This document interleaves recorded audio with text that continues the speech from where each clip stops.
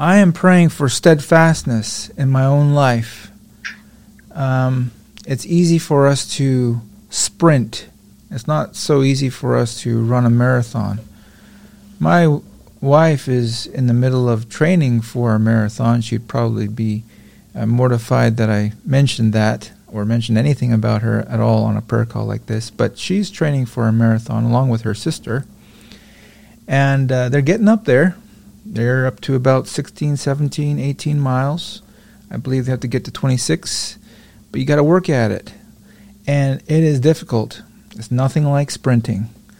Marathon is a whole different animal. Well, we're in a marathon too. You know that? Our Christian life is a marathon. We start, we're saved, there's a beginning, and hopefully we finish well. We finish as we take our last breath. We will have a last breath, and it's a marathon, this Christian life of ours. And so, in Psalm 78, verse 8, it's very instructive. It reads like this. Well, in verse 7, I suppose we need to have the sentence start. That they might set their hope in God. Who? The generation to come, according to verse 6. And not forget the works of God, but keep his commandments. And might not be as their fathers, the previous generation, a stubborn and rebellious generation. And what made them to be a stubborn and rebellious generation? Well, it goes on. A generation that set not their heart aright, and whose spirit was not steadfast with God. Whose spirit was not steadfast with God. And that's a really instructive little phrase. Whose heart, the generation that set not their heart aright, and whose spirit was not steadfast with God. They set not their heart aright, and whose spirit was not steadfast with God. Now, I would just encourage you, as I always like to do for myself, to apply the words that we read to ourselves. Take it very personally. Set not their heart aright. When you think about that little phrase, setting your heart, and the direction of your heart, and where you are pointed, I couldn't help but to look up a couple of passages, as I'm sure anybody could, but I'll just refer to them. 2 Chronicles 12:14, referring to one of the kings here. He did evil because he prepared not his heart to seek the Lord. There is this idea of setting one's heart, preparing our heart. It's like we're positioning ourselves. We're getting ready for this journey. We're setting our face in a direction. We're preparing our heart to seek the Lord. It's not a flash in the pan. It's not a done once you do it and then it's done. You're preparing your heart for the long term, for the long race ahead of you. And he did evil. He did not prepare his heart to seek the Lord. Ezra 7 verse 10. Ezra prepared his heart to seek the law of the Lord and to do it and to teach Israel statutes and judgments. There again is this idea I just want us to feel, this idea of preparing our heart.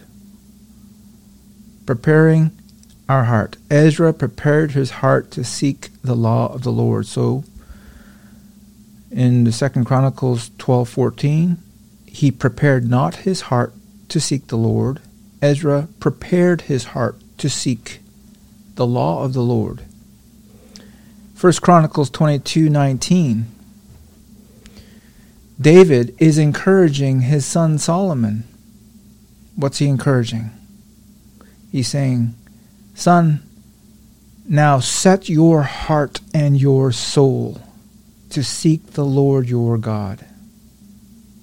Arise therefore and build the sanctuary, etc. But his charge to Solomon was, son, set your heart and your soul to seek the Lord your God. It'd be good for us to understand and apply and live out the meaning of that. Setting our heart to seek the Lord. Is that what we're doing? Is that what we're doing here when we gather together day by day? Are we setting our heart to seek the Lord?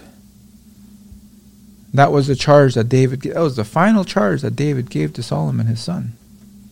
Some wise advice. Another passage I thought of was Daniel 1 verse 8. Daniel purposed in his heart that he would not defile himself. Everyone else in Israel, all his other peers, they were just sort of going with the flow, kind of tossed to and fro. But Daniel purposed in his heart that he would not defile himself. There is a steadiness, there's a consistency, there's a persistency purposed in his heart. Joshua 24:15. But as for me and my house, we will serve the Lord. There is a man that has prepared his heart to seek the Lord, that has set his heart to serve the Lord.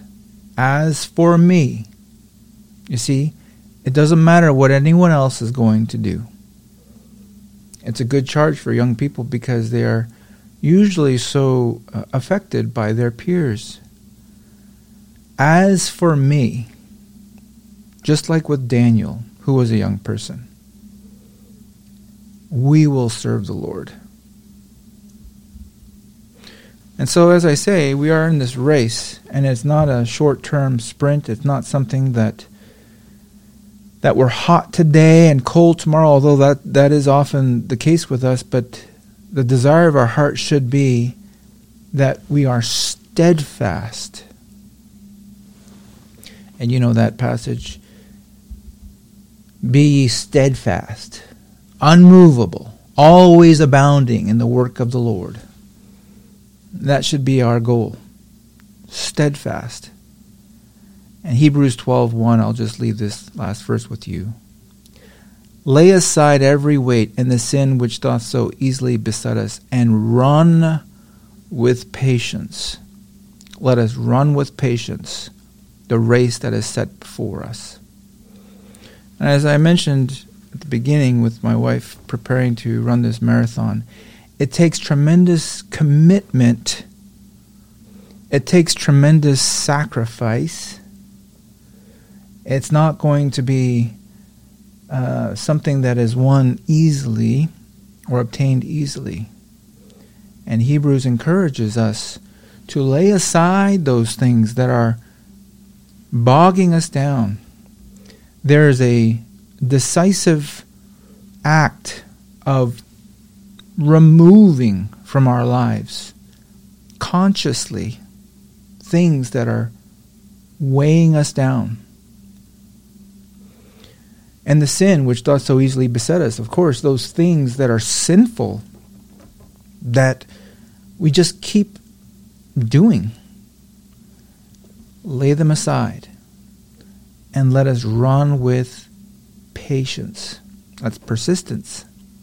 That's your setting your heart, setting your sails in this direction, purposing in your heart, being steadfast, as Psalm 78 verse 8 says, whose spirit was not steadfast with God. And that's what Psalm 78 is it's a prayer for the next generation. And that's what we are praying for for this next generation, that they won't be like maybe the previous generations,